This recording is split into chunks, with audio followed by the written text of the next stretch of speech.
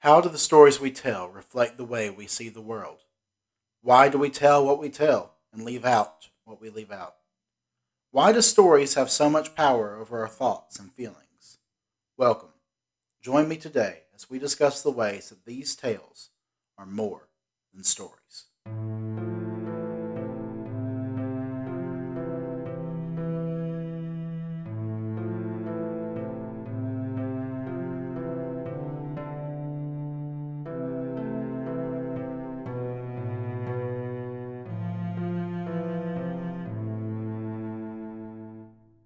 It is a truth universally acknowledged that a single man in possession of a good fortune must be in want of a wife.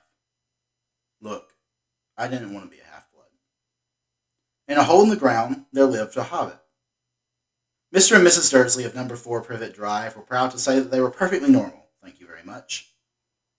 Two households, both alike in dignity, in fair Verona where we lay our scene, from ancient grudge break to new mutiny, where civil blood makes civil hands unclean.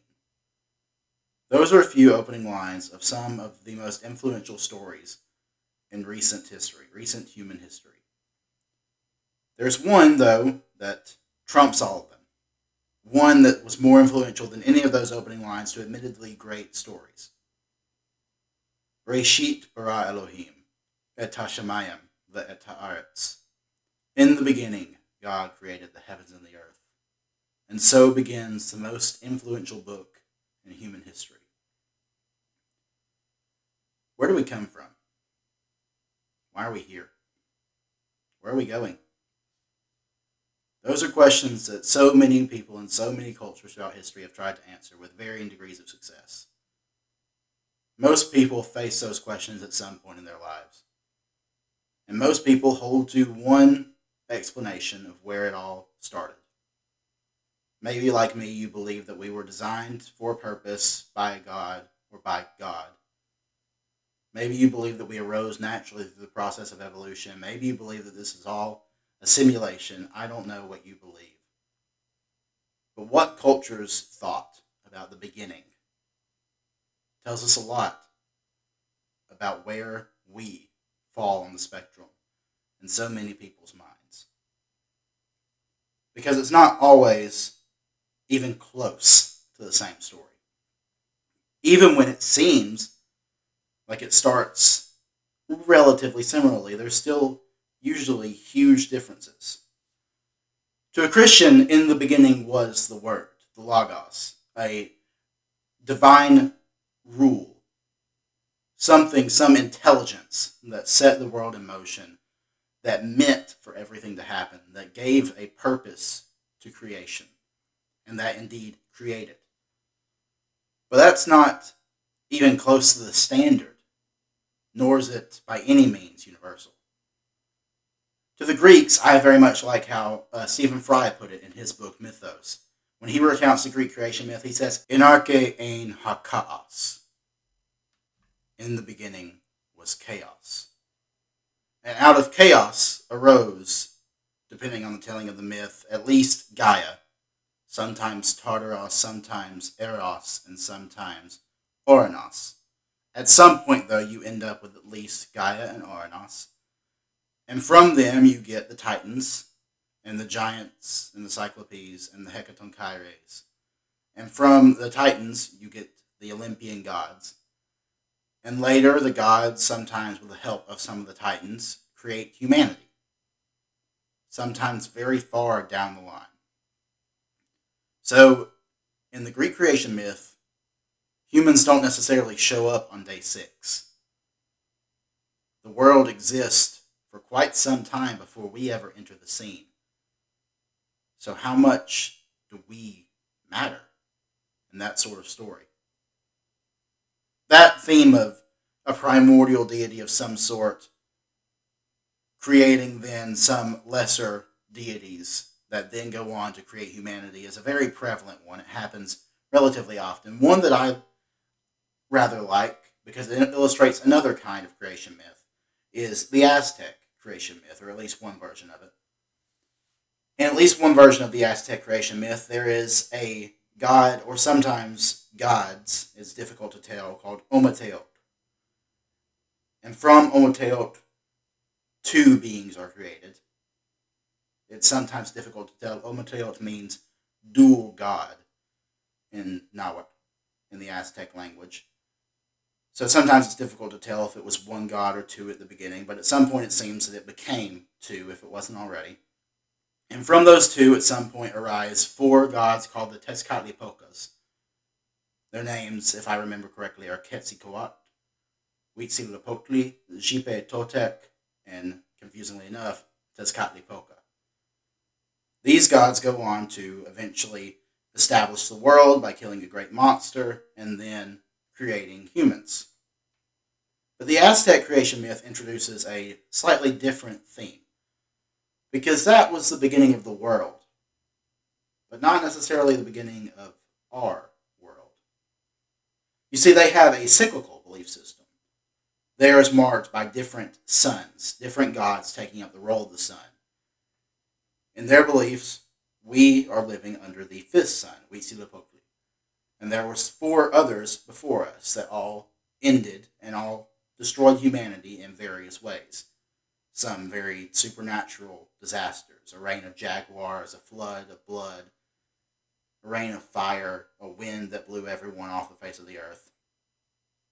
Nevertheless, they establish a cyclical origin, that we're not the first attempt,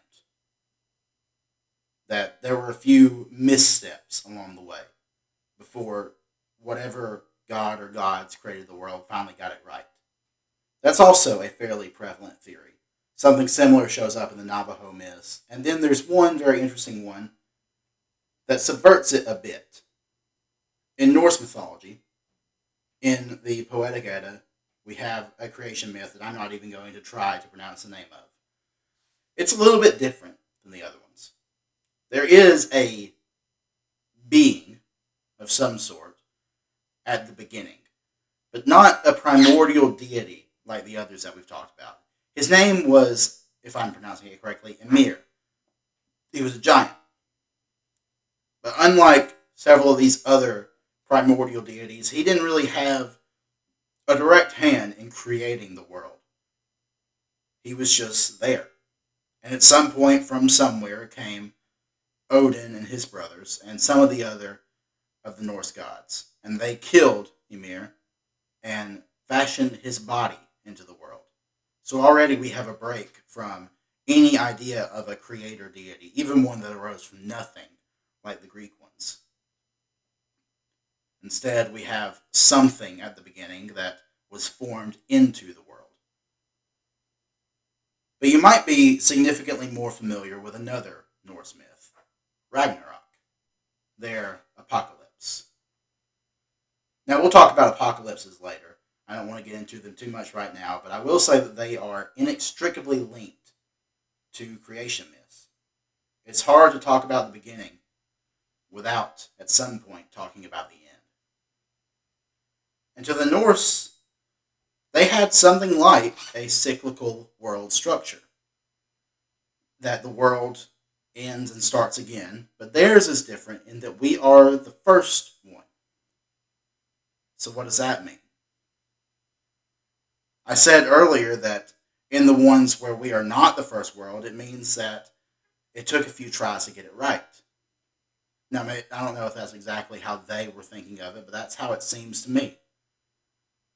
And so, if we're the first one, but not the last, does that mean that we're the ones that didn't get it right? See, that's the most interesting thing to me about looking at these creation myths. We could talk for hours about all the different myths from different worlds, from different cultures, and how they all interplay with their religions, and how they interplay with their philosophies, and how they interplay with every aspect of their lives. But I think the most interesting question when we talk about creation myths is that: where do we fall on the story? How soon do we happen? Is it day 6? Is it after the gods get their business settled out? Is it after millions and millions of years of evolution? When do we enter the scene? How important are humans to the story of the world? How much do we matter? And like I said, inextricably tied to an ending. Where are we going? Where did we start? Why are we here? Because that's the ultimate purpose, I think, of a creation myth. Its most extreme interpretation. Why? Why us? Why this? Why the world we know? Why not another one? Why humans and not some other creature? Why this history and not an alternate one? Those are the questions that creation myths, creation stories, because at least one of them must not be a myth, seek to answer. Those are the questions that drive us. Those sometimes are the questions that haunt us. When you look up into the night sky on a clear night, I don't know where you live. If you live in a city, I encourage you at some point to go out into somewhere where you can see the stars and to lean back and to look up and to wonder. To see in the space of things how small we are compared to the rest of the universe. And to ask yourself, why? Why now? Why here? Do I matter? In the grand scheme of things, do I really matter? I think the answer is yes. But to find that answer, you have to first ask the question of where did I start? And to answer that, you have to ask where did we start? So go out, listeners, and go out and look up into the night sky and read the story of the universe as best as you